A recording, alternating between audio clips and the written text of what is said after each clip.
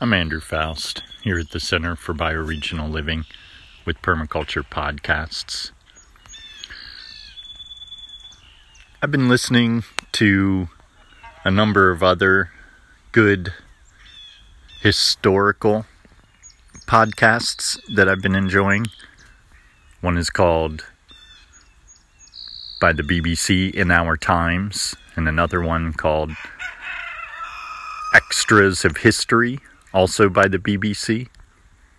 And a synopsis I wanted to share with you of some of those listenings has been focused for me on economics and the history of exploitation and classism. And to me, it seems really clear as I research this that a couple names are important to begin our discussion with today. And I'll be articulating for you the connection between them. We've got a chap who is new to me, who I learned about recently. His name is David Ricardo. And Ricardo is following on the boot heels of Adam Smith and the well-known book, The Wealth of Nations, as well as Thomas Malthus. And there's a combination of values here that I want to highlight that are shared by all of these white, privileged men. And they are that poor people suffering is edifying for them because it gives them more of an opportunity to be in the good graces of God when they die.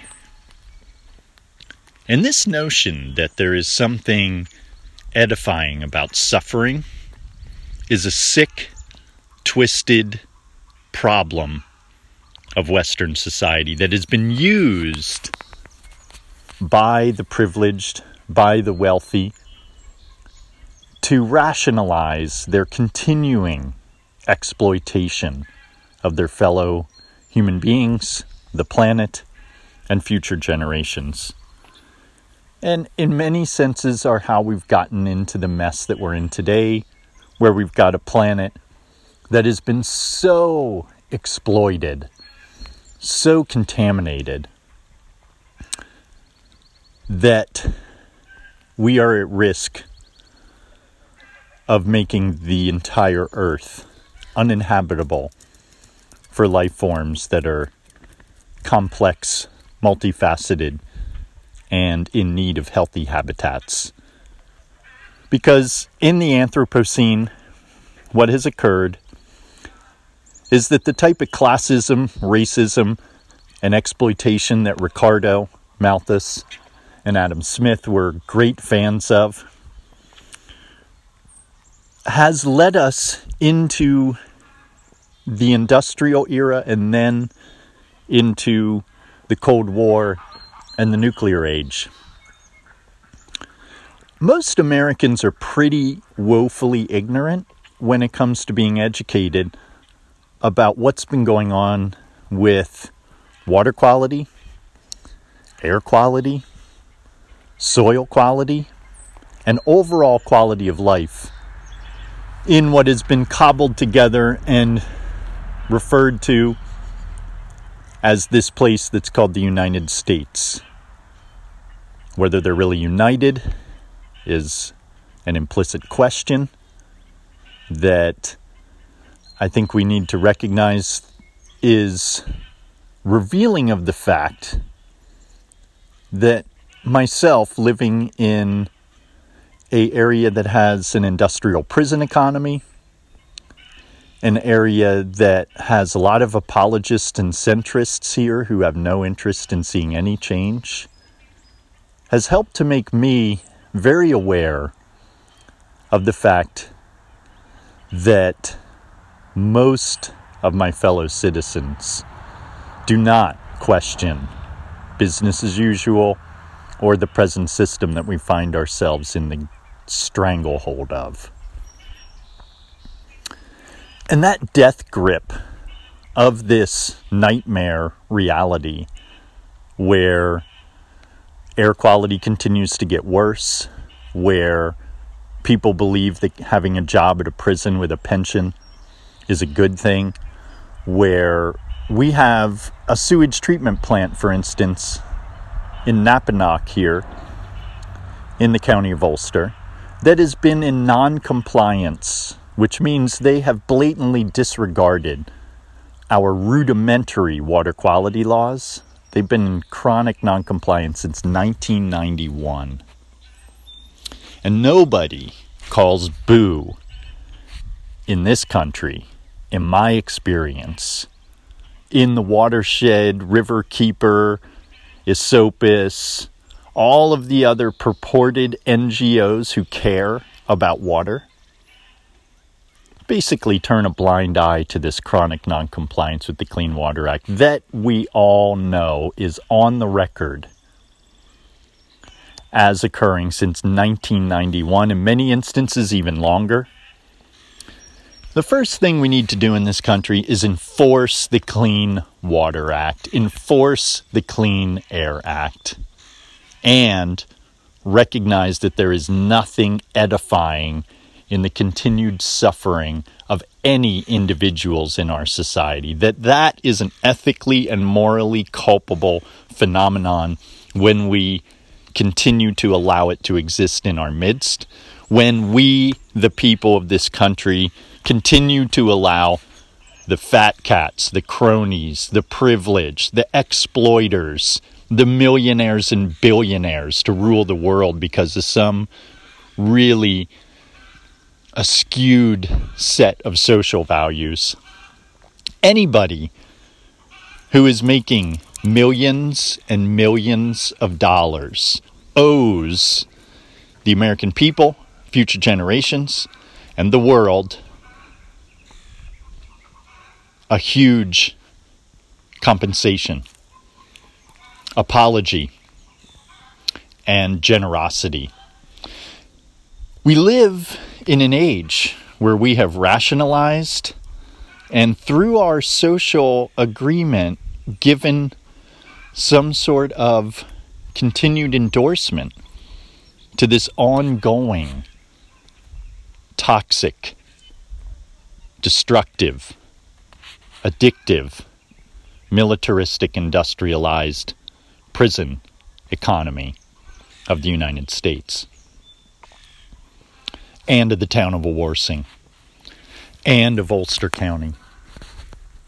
And what's happened is that there is some notion that we should just, don't worry, be happy, just buy stuff you don't really need, and lead to the world that Adam Smith and Ricardo, who made all of his money, by the way, David Ricardo, off of war bonds that were sold during the Battle of Waterloo between France, Napoleon, and Britain. And what happens is this joker, who gets a lot of attention and respect, writes a book called The Principles, which, as it turns out, are so garbled and nonsensical that you can basically turn them into anything. Sound familiar? Much like most of the sacred texts of the organized religions of the world, same thing. So garbled, paradoxical, and self-contradictory that you can have them support any position you want to take. And this tendency to call somebody's writing an authority, to call it a source for grounding good ideas in, is in and of itself a misguided presupposition that keeps our thinking stuck in a model that is dated and no longer serves us. And that model is the model that we should listen to privileged aristocrats who have done nothing to give back to society other than being self-impressed and putting themselves on a pedestal. That's all that the aristocracy, the bourgeoisie, the wealthy who want to continue being wealthy and living on our backs, the apologists for a punitive prison system, they're all in league with one another to make sure that the people do not claim their power and their autonomy. And what it means for us to claim our power and our autonomy, what it means is that we produce more than we consume. And that what we produce is not a product. It's not some sort of abstract phenomenon in a specialized, technocratic, industrial, globalized economy.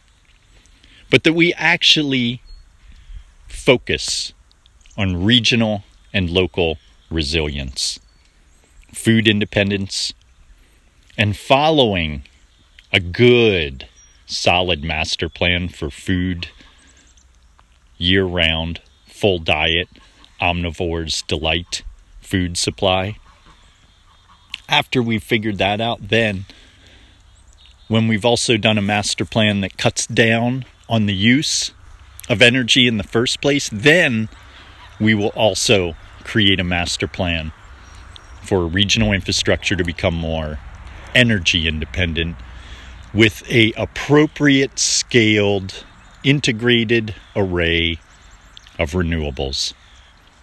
Not putting all our eggs in one basket or two baskets like giant solar farms and giant windmills, which are just further perpetuation of business as usual, a centralized grid, which is nobody's friend. As I've researched the grid, it has become clear that the economic fallacies of Ricardo, Adam Smith, and Thomas Malthus are being perpetuated by what we're seeing with the rollout of this aggressive, rabid attitude in the climate change sectors to roll out massive renewable energy infrastructures with no questions asked about what are we using all this energy for? Nor any thoughtful conversation, as far as I can tell, in Climate Renews, in many of these organizations who are purportedly very progressive, self-proclaimed progressives and radicals, actually are perpetrators of business as usual in an industrial prison economy. Because in fact, one of the particular details here in town of Wawarsing that the town board gave us no information about, that our senators gave us no information about, and suddenly got put like a sty in our eye right in the viewshed of some of the most beautiful natural land that could be helping us to go potato independent here, which I'm a big fan of.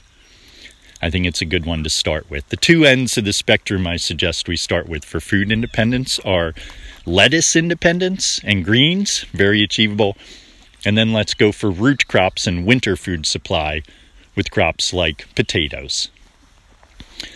The field where a 5-acre array of polluting, shiny, glitzy tech systems that are called solar panels were stuck in is right where you have one of the most beautiful landscapes with Lenni Lenape historic farming soils that native people knew their sacred value to feed their people. We are now in a state and in a society where we believe that having electricity is more important than having food. And that is because of the writings and the thinking of the English bourgeoisie that were at the inception of the market economy. Adam Smith, Thomas Malthus, Ricardo, all of these thinkers rolled together give you a good historical understanding of the erroneous and destructive attitude that led to globalized colonialism, the destruction of Africa, the destruction of the traditional societies of Southeast Asia, the destruction and annihilation and genocide of all tribal cultures throughout the Caribbean, throughout the Americas, were completely done with an open mind and an open understanding on the part of people who were willfully exploiters, destroyers, and overall murderous and violent humans. And they rationalized this destructive, violent, and murderous behavior by means of the notion that, well, if you're able to kill someone, then it must be that God was on your side. And that clearly any person who would argue against the notion that it was your God-given right to commit ethnic genocide on the Caribs, if you were the Spanish colonizers or the Dutch or the British or the French moving into Southeast Asia and annihilating and decimating entire islands of their native population. We then fast forward to the United States with the first hydrogen thermonuclear bomb tests in the Bikini Islands, and we see the escalation of colonialism to a global hostage situation. We are all held hostage in this militarized, industrialized, toxic culture of addiction that is secretive in a sense about its agenda and also aggressively above board about it in the sense that it's all about advertising and marketing and brainwashing people into doing things and buying things that they do not need. And one of those things that people are buying and doing that they do not need is electricity. And electricity is the foundation of the new consumer society economy that morphed into the nightmare of plastic the size of the state of Texas contaminating the South Pacific Ocean. That is entirely a result of the lack of corporate accountability in the history of the world and the enabling of corporate exploiters, contaminators, and perpetrators of colonialism and of industrialism and militarism. Because they're making money off of us, thinking that in some way, if you're a technocrat fat cat, you must have deserved that. When in fact, 99% of the people who become multimillionaires have only done that through severely amoral, unethical, irresponsible human behavior, which our society has a moral and ethical responsibility to hold responsible for. Ultimately, I would say that in the age that we're in today, the best response to this history that specialization is a good plan for economic development, which goes back to Smith and to Ricardo, and Malthus. Malthus is also part of the notion that poor people are going to be a plague for the planet, and why we need to really deal with population control is because the needy and the poor and the hungry are going to gnaw us down to a bone. When in fact, it's clear that the opposite is true. The biggest problem on the planet are the 1%ers, the capitalists, the militarists, the corporates, right? It's the corporate economy, it's the global economy, it's the 1%ers that are the unequivocally worst actors in the history of the world. And what they are leaving our children, what they are leaving us as adults growing up in this society, is a huge challenge and moral responsibility. It's nothing less than completely transforming our value set. And what I mean by our value set,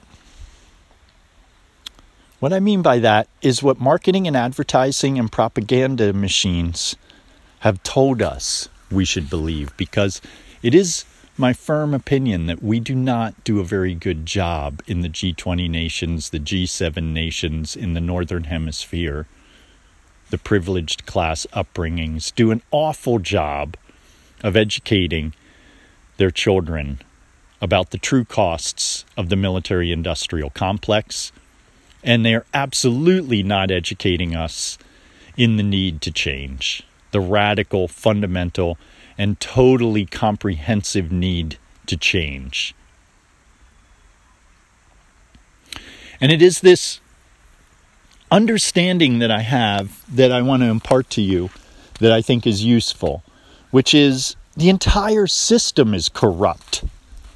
And if we don't recognize that we have to create a new system, a better society, a society that actually cares for people, a society based on the notion that human beings are inherently good, that we all have an innate right to a beautiful, abundant, and prosperous existence. Nobody is edified by suffering. And any person who implies that poverty and desperation and hunger are in some way a moral privilege that edifies the individual is an exploiter. And it's sad to see how many people who have a boot on their neck and are being kept down by an aggressive, exploitive society actually believe that they deserve to live in poverty until they can claim access to the trinkets, toys, and machines of the privileged. And that the only aspiration of many downtrodden populations is to, in fact, acquire the mechanisms and the toys of the privileged. And this is one of the fallacies that we must change. The real goal, to synopsize, is to improve the quality of life for all human beings and to recognize that as a society, as a species living on a finite planet, we have an ethical, moral, and spiritual obligation to be better humans who do a better job of caring for one another, caring for the planet that is our home and our birthright, and giving back more to future generations who are unborn and being born than we have taken, giving back more than we have received, becoming true gardeners of the earth and enhancing the beauty, the biodiversity, and the long-term integrity of our inheritance. Thank you for listening. When I have more thoughts, materials, and insights to share, I'll be sending out another broadcast very shortly. Enjoy your day on Earth.